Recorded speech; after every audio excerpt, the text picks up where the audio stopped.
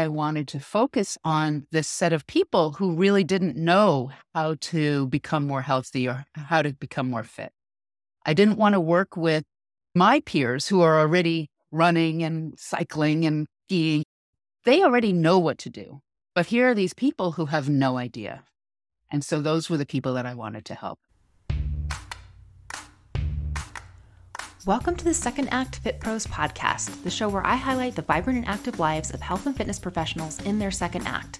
I'm your host, Erin, a functional aging specialist, and I'm here to introduce you to a diverse range of professionals dedicated to empowering individuals to live well, thrive, and embrace their second act through movement and improved health.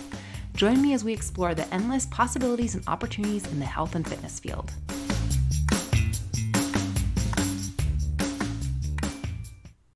I'm talking with Randi Bethel, who transitioned from the fast-paced tech industry to the world of fitness and wellness.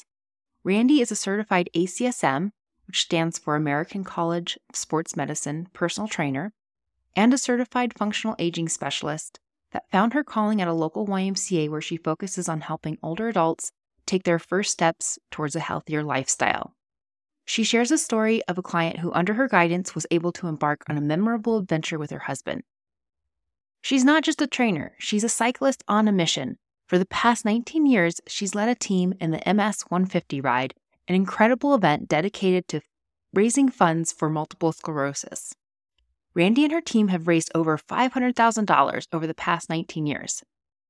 You can be a part of this noble cause too. Check out the link in the show description to contribute to Randi's team. We start off the conversation talking about how Randi got started with the MS 150 fundraising ride. Here's my conversation with Randi Bethel.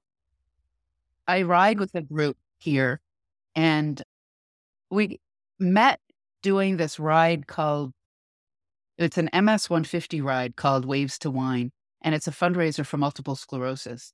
And I've built a team over the past 18, 19 years. And so these are all people that ride this ride with me every September, and we raise money for MS.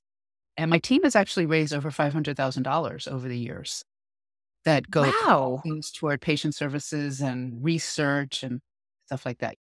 Yeah, we're for real. Yeah, that's impressive. Yeah. So is MS something that's near and dear to your heart? It is. I have two friends that were diagnosed about 20 years ago when I started doing the ride. One is a good friend of mine from high school.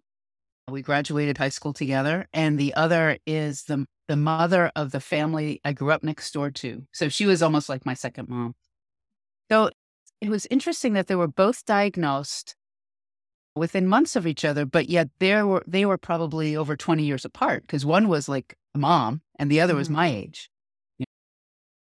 And so I grew up in New York, and so they were in New York and I was in California, and I just felt so awful that they were diagnosed with this terrible thing. And there wasn't anything I could do about it. Like I couldn't even help them in like day-to-day stuff if they needed it because I was 3,000 miles away. But I could ride my bike and raise money. So that's what I started doing. Wow. Yeah. You said 13 years? About 20. 20 years. It was about 20 years ago. So this is going to be year 19 for me on this ride. That's amazing. Yeah. I was going to ask you about your biking and how you got started in that and what you're doing with biking, because it sounds like your activity of choice. Yes, for sure. I had always been active. Yeah. I had been somewhat of a runner. It's not my favorite thing. I was a swimmer. I was a cyclist, a skier. And I really clung to the cycling in the summer around here. And that has definitely become my activity of choice. And my network has just grown because of cycling. And it's funny when I look at the team that I have. So there are about 20 or 25 of us that ride pretty consistently on this fundraiser ride.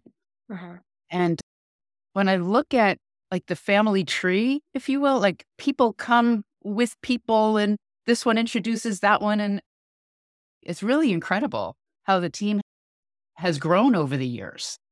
And come and go. We have people who come and they ride with us for a year or two, and then we never see them again. But there's this core of about 20 people who have been riding together for quite a number of years. And we Oh, have a couple of people on our team who have MS, and you would never even know it. And they both credit two things, a couple of things for their health. One is that they've continued to be active.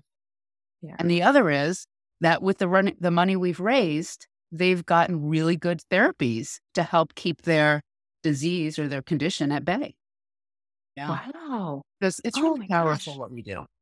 Yeah, that is really rewarding. Yeah. When did you get involved in cycling? Yeah.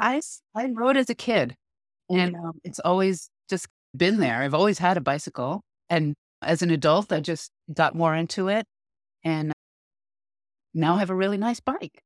I got to know you a little bit yesterday, and you said you had always been active, like, your whole life, and so it sounds like cycling was a big part of that. Yeah. It- I've been active as an adult. As a kid, I really wasn't so much. So this might be funny. My mother was a phys ed teacher. And when I was in high school, I would cut phys ed any chance I could. I also did play a little bit of tennis. My parents were tennis players, and they actually met on the tennis courts in New York City. And so they taught me how to play from a very young age. And so I played a little bit in college, but I was never very good, and I'm not very Mhm. competitive. And so I didn't really find physical activities, until I was an adult, like probably in my mid to late 20s. When I looked at a picture Mhm. of myself and I was like, oh no, I'm just getting too big.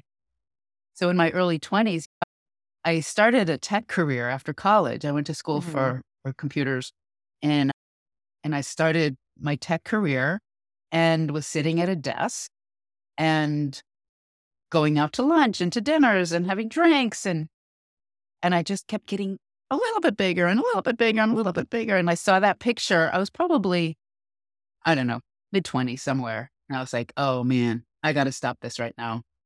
And so I actually started with Jane Fonda's exercise program. Classic. Classic. Right? Right? Oh, yeah, my mom used to do Jane Fonda, and I would do it with her. It was the Yeah, best. it was. She had great music and she had great moves. And I started walking, and the weight just started coming off. And then I was hooked because I liked the way I felt Yeah. and I liked the way I looked. And when Yeah. you're in your mid-20s, it's really a lot about how you look, you know? Yeah, it is. It is. So this was always in the backdrop while you were doing your tech career. Right. So tell me when that switch happened from going from tech into fitness as a career. I'd always had this love-hate relationship with my career. Like, I liked tech, which is why I went into it. I enjoyed the work and I really liked the people, and I certainly liked the salary, Mhm. but I didn't really like the politics, and I didn't like the stress levels, the working 60 to 80 hours a week sometimes. Everything I did was project oriented, or a lot of what I did was project oriented. So these projects would start up, and then you would just start working like all these hours. And it was a real effort for me to stay active. Thankfully, I did make it a priority. And so I got 30 years into it, and I was looking for something different. I was looking for a Mhm. change. And what I realized is that there was this whole group of people who were like toward the end of their careers, like the baby boomers. They were toward the end of their careers, and they had gotten as high as they were going to get on the corporate ladder, and their kids were leaving home. They were empty nesters. And they realized now that they're in their 50s and 60s, they can't walk up a flight of stairs without getting winded. They're borderline hypertensive, they're borderline diabetic, and they don't know what to do about it. And one of the things that I learned in my career is that I'm really good with beginners. So Mhm. I'm not threatening, I'm very approachable. And so the people who were learning tech, so I worked for a software company. So people who were starting to learn the software, who were very afraid of it felt comfortable coming to me.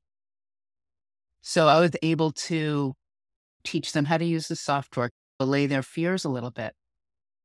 So I knew that I was really good with beginners. And so that's why I wanted to focus on this set of people who really didn't know how to become more healthy or how to become more fit. I didn't want to work with like my peers who are already running and cycling and skiing. They already know what to do. Mm-hmm. But here are these people who have no idea. And so those were the people that I wanted to help. And they're the people who need it more. The people who are already active, they're already doing their thing. They Mm-hmm. don't need anything from me. They're already pretty healthy. Yeah. These sedentary people are not. So what did that look like for you working with the beginners? What were you doing? So what I would do, I started out my career working at the local YMCA. And I was very specific about the people that I wanted to work with. It was these baby boomers and older adults who had been leading sedentary lives. And so what I would do is somebody would sign up for personal training, or they were thinking about personal training, and they would make an appointment and I would talk with them. I'd meet with them for an hour and just talk them through what are their needs, what are their requirements, what are their goals, because it's really all about them. Mm-hmm. You know, I could go on and on about, oh, let me tell you about the programs that I can build for you. No, that's not what it's about. It's what is it you want to do? And tell me about your medical history or your health history. What have you done in the past? Because maybe if you were active in your 20s and 30s and now you're in your 50s and 60s and you're not, maybe you could draw a little bit from your past experiences. Your body remembers movement and it moves naturally. So let's tap into some of that. You may be, you think you've forgotten it, but your body probably knows how to get back to that. So I would spend an hour with them, just talking with them and watching them move. And then I would put together a program from there. One of the most important things for some of these people is just mobility. They don't need to be strong right away. That's a goal to do whatever it is they want to do, whether it's getting up and down off the floor or lifting up their grandchildren or whatever. But first, they need to be mobile. Mm-hmm. So I do a lot of work with mobility, with the shoulders, with the hips, with the back, with the ankles, with the feet. What do you think are some mistakes people make when working with beginners? Oh, they throw them right into a program. They say, Mm-hmm. okay, do 10 loaded squats or do 3 sets of it and go from one exercise to the next. Beginners can't really do that. Yeah. And also the other thing with beginners, they don't really know anything about fitness yet. And so they may not know really what to ask for. So you have to ask really thought-provoking questions, open-ended questions about, you're here for a reason. Tell me why you came to see me today. Mhm. There must be some underlying something. And the first time you meet somebody, they may not be totally open with you because they don't have a relationship with you yet. So it might take a little time and you have to be patient. And I think a lot of the younger trainers, they don't really have that perspective. Mm-hmm. Somebody who's just graduated from school or they just got their degree and they're in their mid-20s or something, they don't have the perspective of listening and asking questions and understanding what these people's goals might be. Because their goals would be, oh, I want to fit into my skinny jeans. I want to get a 6-pack abs. People over 50 are not, yeah, they want to look good, but that's not their primary motivation. The thing that's come up in the past few interviews that I've done is how much to be a good trainer. It's really about it. It's a caregiving role. It's not a look at me, look at how fit I am role, which tends to be that way when you're younger. But it's really about, like you said, like listening and having that relationship skills with people to be a great trainer. It's not about how buff you are. Right. And sometimes I'll meet with a client that I've been meeting with for years, and she just may not feel like doing much that day. Mm-hmm. So what am I going to do? Am I going to have her do a bunch of squats and do a bunch of step ups? No, she's tired. She's got a stressful life. Let's just sit and do some stretching. Let's go for an easy walk. You Yeah. really have to go with the flow. Tell me a little bit more about the details behind that transition between going from tech to working at the YMCA. What was your education background to make that transition? And it's a very different world, tech to YMCA. Yes, it is. So when I had this idea that I wanted to go into personal training, the first thing I did was to research programs at our local community colleges. So I'm a big proponent of education, formal education, informal education, whatever. I thrive really well in the classroom. And so I knew that I wanted to really learn as much as I could. So I found a program at one of our colleges, community colleges here, while I was still working. And I went to my first class. So I signed up for an evening class on personal fitness or fitness anatomy 101 or something like that. And I went to the class. I was like, wow, these people are talking about things that I'm interested in. They're learning about the human body and how fascinating it is. And everybody here is really interested in the human body and what it can do. I knew at that point that I was in the right place. Hmm. So that was my first class. And from then I just continued with the class. And I eventually did get my associates in kinesiology over time.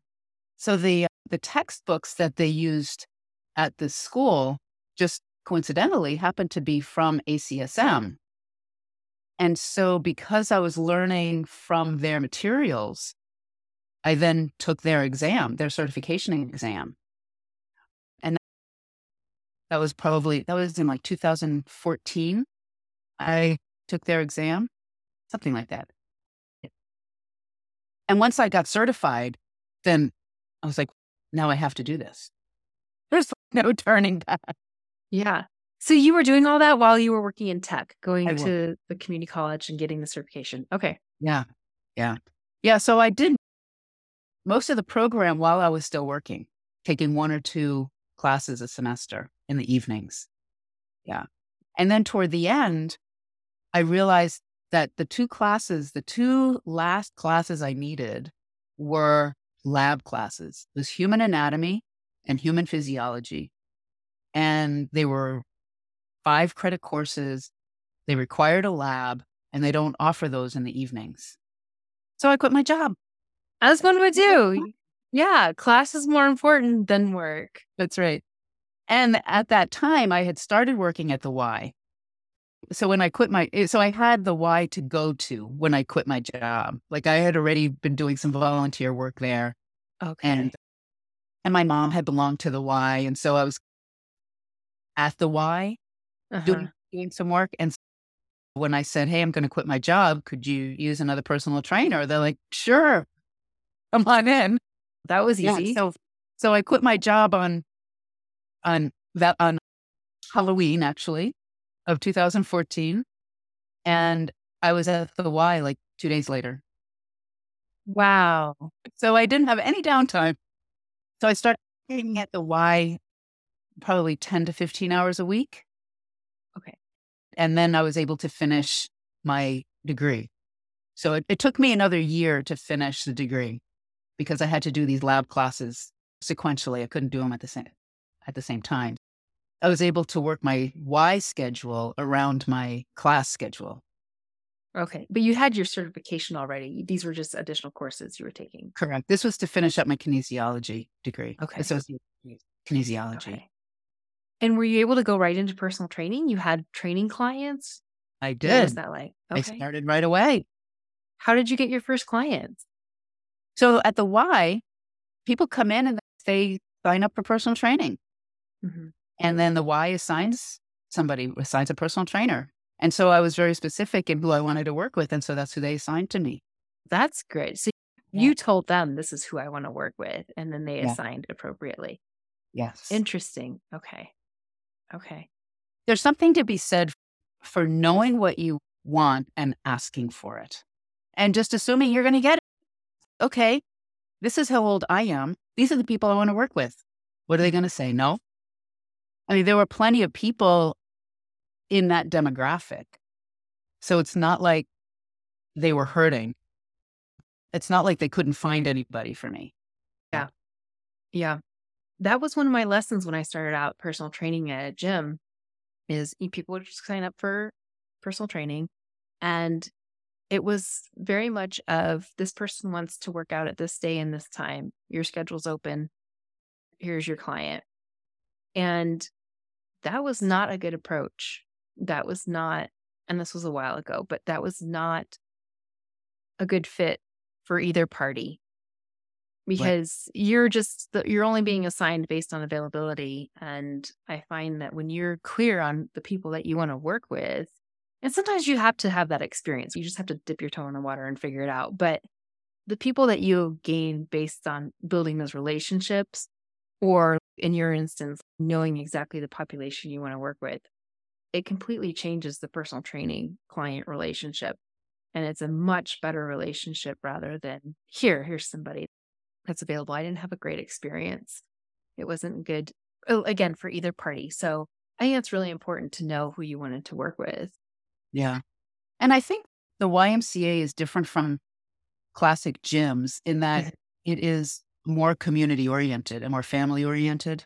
Mm-hmm. So they might have a little bit more freedom to, Mm, they're not all about the bottom line. Yeah, they want to make, right. but they're a nonprofit and Mm-hmm. they want to be part of the community. And so Yeah. they're going to try to do the right things for the community. So I Yeah. think that's a difference between Mm-hmm. the Y and a commercial gym. I did want to get into that and what your experience was like working at a YMCA that first year. You always learn the most when you're on the job. What did you learn about personal training? So one of the things that I learned, and actually this was a holdover from my consulting days, is that you don't have all the answers, especially in the beginning. And so I was able to ask some really seasoned trainers for their advice. If I had questions about, I have this client and these are her issues, what would you recommend? And I got some really good additional education from my coworkers. Mm, It was really nice. And that's one thing that I've missed since COVID because the Y closed and I was without a job. I did a little bit of work one-on-one with people, but I didn't have that camaraderie with colleagues. yeah. Yeah, that camaraderie and that mentorship is really important. That's one thing I think can be missing in this field, especially if you go out on your own. You don't have a place where you're with other trainers to ask questions and to continue learning. What do you think is important for somebody to know about working at a YMCA that they should be prepared for? Because it is a different environment than a gym. You really need to be flexible because you never know what they're going to ask you to do. Oh, Mm, you may not be doing just personal training. Be open to doing multiple things. I was asked to teach teach a weight loss class. Oh, okay. I I'm not a nutritionist, but I can certainly guide people to through activities that will help them lose weight. We set up a 10-week weight loss clinic that I led, which I wouldn't have thought about doing on my own. I also got involved in a couple of other programs specific to seniors, a class called Enhanced Fitness, mhm, which was a canned class. And you have to be open to whatever it is that the Y is promoting. And mm, it's generally all good stuff. yeah. And it only helps broaden your education and broaden your experience when you take on additional roles that you just didn't think about when you got into personal training. Hmm. Yeah. Yeah. So that's something you need to think about if you're going to go into a Y. It's much more relaxed as a personal trainer than going into a commercial gym because the commercial gym is so much focused on the bottom line and the Y is not. Right. You started at 12 to 15 hours a week. Did you stay at that schedule or did you build up your hours? No, pretty much. Okay. At the peak, I was probably at 20 hours a week. I was working on a Okay. program it was actually a clinical trial that the YUSA had gotten involved in. It was studying the effects of exercise on mild cognitive impairment, and it was funded by National Institute for Health. And so it was a really intense project. It was really fun and very rewarding. So when I was working with on that project, I was probably up to about 20 hours a week. And that's when the Y closed for COVID. It was like in the middle of that project, before the end of that project. How did things change for you during COVID and where are you at right now with your training? So the Y closed. They put us all on furlough. They were closed for a year. It was one of the last Ys to open because of where it's situated. So it's situated in a neighborhood. And so they had to be really careful about doing anything outside. Like they couldn't really have classes outside because it was in the neighborhood and the neighborhood didn't want to hear the noise. So they were one of the last to open. They didn't open for a year. And then I just never really went back. During COVID, I started working one-on-one with a couple of my clients that I had met at the Y they had contacted me a month into COVID and said, you know what, I just really need help moving. I used to move with you at the Y, and now I'm not going to the Y and I'm not moving and I really need to. Mm-hmm. So I started doing stuff on Zoom, just Mm-hmm. a couple of clients. Yeah. And I never went back to the Y. Then when people were meeting in person, then I started meeting them in their homes or at a park, local park. Okay. Yeah. And how many clients do you have right now? How much training are you doing right now? I have 3 clients and I'm working 5 hours a week, which is perfect. It's perfect. That's exactly how much you want to work. And it's all in person? It's all in person. Okay. Yeah. Okay. Yeah. They're That's all one of within about 4 miles of my house, so it's really easy to get to them. amazing. This is a great representation of you can work as little or as much as you want in this industry. And if 3 clients working 5 days a week is all you want to do, you can do that. And if you just want to teach 1 class a week, you could do that too. Right. There's a need for that. So you sound like you're totally happy right now. There's no need to grow. You're happy doing what you're doing right now. Yep. Yeah. Yep. I'm good. It allows me to do the other things I want to do in my life. Yes. When I look at my life, I wonder, how did I have time to work? I don't know. How do we work 40 plus hours a week when there's so much other things that we could be doing? What do you love most about personal training? I like the relationships that I build with people, and I like being able to help people. Mhm. These are people, a lot of them, they don't move without me. And so I want to be there to help them move, to stay healthier. The people I work with have grandkids. They want to be able to play with their grandkids and be active with their grandkids. And I like to help them do that. Do you have any favorite stories from a client that was memorable, something that has made a big impression on you? So I had a client at the Y who was, I don't know, she's a little bit older than me, not a whole lot older. And her husband was an avid hiker. He used to hike all over the place. Like every day he'd be going for hikes. And she was really not that mobile and not that strong. They planned a trip to Peru and they were going to Machu Picchu. And she says to me, like 2 months before the trip, she says, so we're going to Machu Picchu and we're going to hike part of the Inca Trail. And I just don't know that I can do that.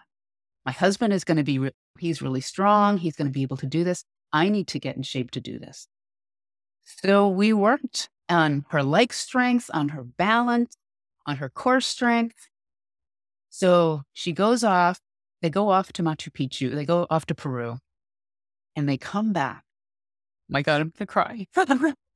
And she says to me, my husband didn't know who I was because she was able to do everything that he needed her to do. That's priceless. You can't put a price Yeah. tag on that. Yeah, she was a client of mine at the Y for until the Y closed. Yeah. Wow. And I was just so happy to be able to help her. She was able to enjoy the hiking aspects of her vacation with her husband. And she Mhm. would not have been able to do that if we hadn't worked together. Helped her build memories with her husband. Right. That's amazing. Right. We talked about you going from tech into this personal training job. And it sounded like in your tech job, you had this component of being a teacher that you were able to apply to personal training and working with beginners. Are there other aspects of your job in tech that you feel like you've been able to repurpose and utilize in your personal training career? Yeah. Communication is really a big one because am I am approachable by people and people communicate with me. And I'm also a listener. I'm much more of a listener than I am a talker. Talking about myself makes me a little bit uncomfortable. I like to hear what's going on in people's lives. And listening is really important. It was important when I was in tech, listening to people's concerns about the project that was going on, their fears about their job changing. So that had a huge listening component. And in personal training, there's a huge listening component as well, because I need to understand where they're coming from, because it's really all about them. It's not about me. Mm-hmm. Also, the love of learning. When you're in tech, you're always learning new things, right? And fitness is the same thing. There are always things you can learn. And I just love learning. I listen to webinars and I'm reading stuff and I subscribe to a couple of magazines and go to fitness conferences. And I really like to learn new things. Do you think you're going to continue to do this for a lot longer? Or what do you think your future is with personal training? I don't see myself stopping because I enjoy it. And I feel like I have this breadth of knowledge now and I want to share it with people. Maybe a small set of people, but I want to share it nonetheless. I want to be able to help people when they need it. I can't imagine not doing it, really. Yeah. And I do help friends and people are always asking me for fitness advice. And so I want to continue helping them as well. Mm-hmm. Yeah. Do you have any advice that you'd give for somebody that's maybe considering working in health and fitness, maybe as a personal trainer or group exercise instructor, but they're not really sure if it's something they want to do or taking those next steps? Yeah, a couple of things. One is if you're not sure, take a class.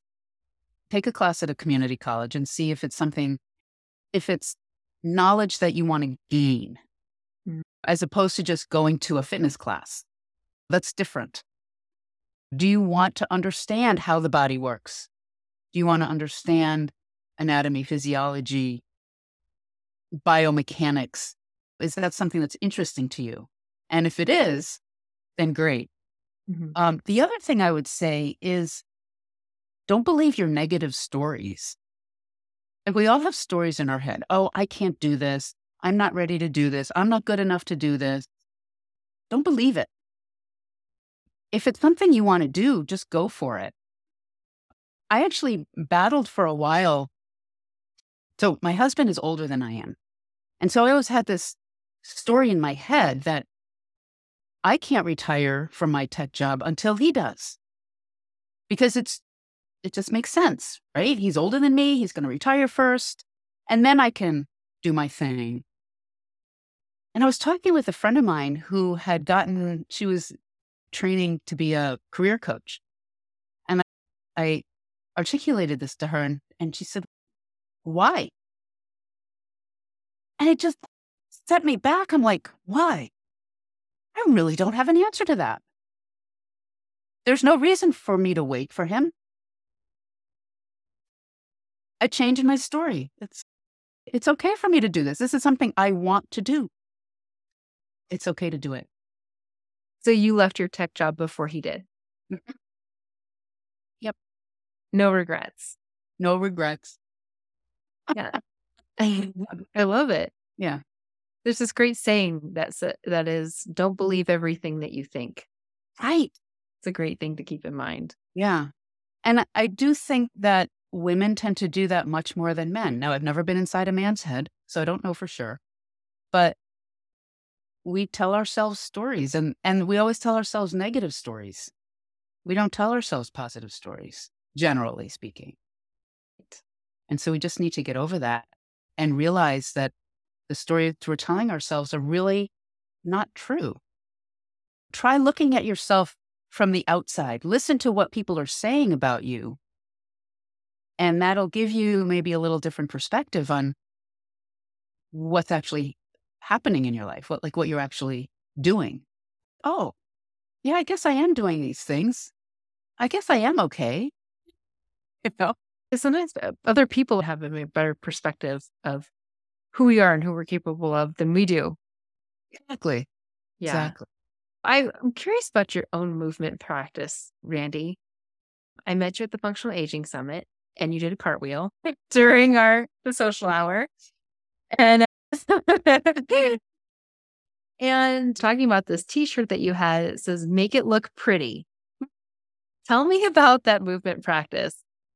So I've been following this organization called GMB.io, if anybody's interested. And they are all about functional movement, body weight training, floor locomotion, and being in control of your body. Doing things on the floor like crawling or doing monkey jumps or frog jumps on the floor. It's very core intensive and it's very upper body intensive. Requires a lot of mobility in your joints as well. And so I've been following them on and off for, I don't know, probably as long as I've been doing this now. I started dabbling. I was introduced to them by another personal trainer friend.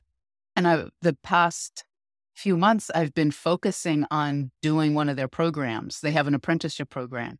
And so I do a session 2 or 3 times a week where I'm working on cartwheels and I'm working on handstands and I'm working on chin-ups and I'm working on floor locomotion movements and yeah. And it's just all over body strength. So it's not like your traditional, back squats and chest press and, that kind of stuff. Okay. Is it something you do online? So the sessions are online, but it's all Okay. self-paced. Okay. So, yeah. So they have an app.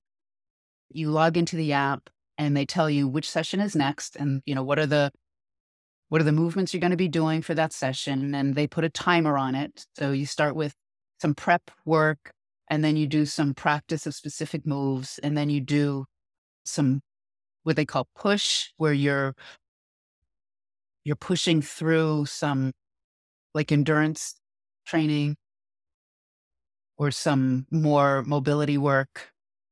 Yeah. Okay. So it's all self-paced and it's great. So what I've taken from this for my career is more about the mobility stuff. They have a lot of really good mobility programs for the shoulders, for the hips, for the feet, for the ankles. Mm-hmm. So I do a lot of that stuff with my clients. None of my Wow. clients are interested in doing cartwheels. If they are, But I if know they are. somebody. It's fun. I really like doing cartwheels. Why not? Gee, does that stand for something? So it used to stand for gold medal bodies, but they've gotten away from that and they just call it GMB.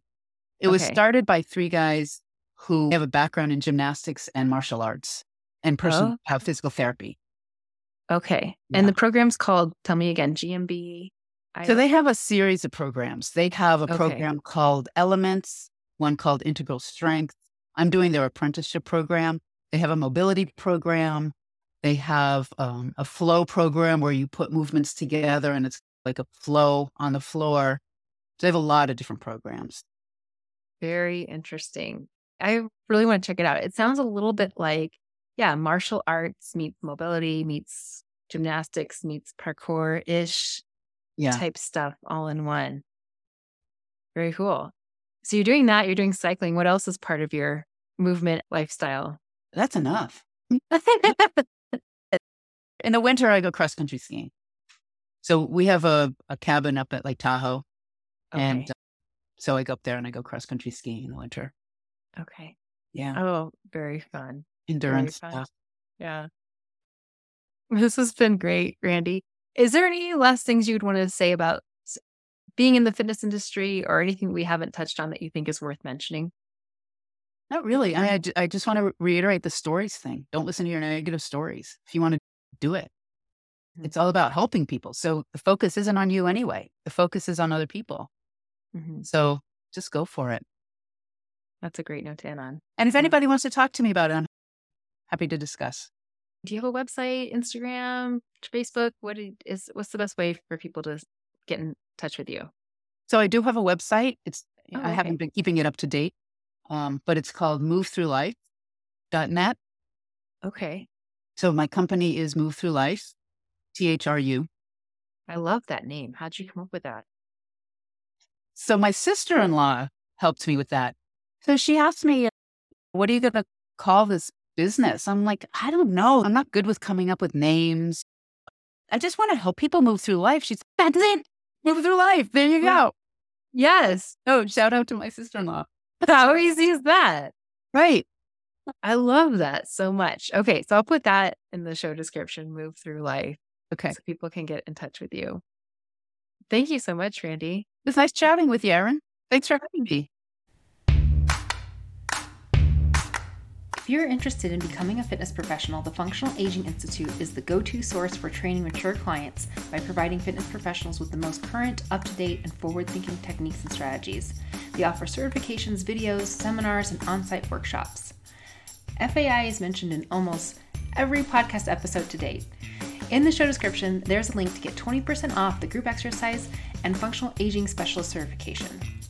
Want to connect with guests on this podcast? Join the Second Act Fit Pros LinkedIn group. The group was created to connect aspiring health and fitness professionals to those currently working in the field. If you're interested in exploring a Second Act career in health and fitness, sign up for the Second Act Fit Pros newsletter. I provide information on online events I host on how to become a health and fitness professional and opportunities to connect with others embarking on their Second Act career in health and fitness. A link to sign up for the newsletter, the LinkedIn group, and the FAI discount can all be found in the show description.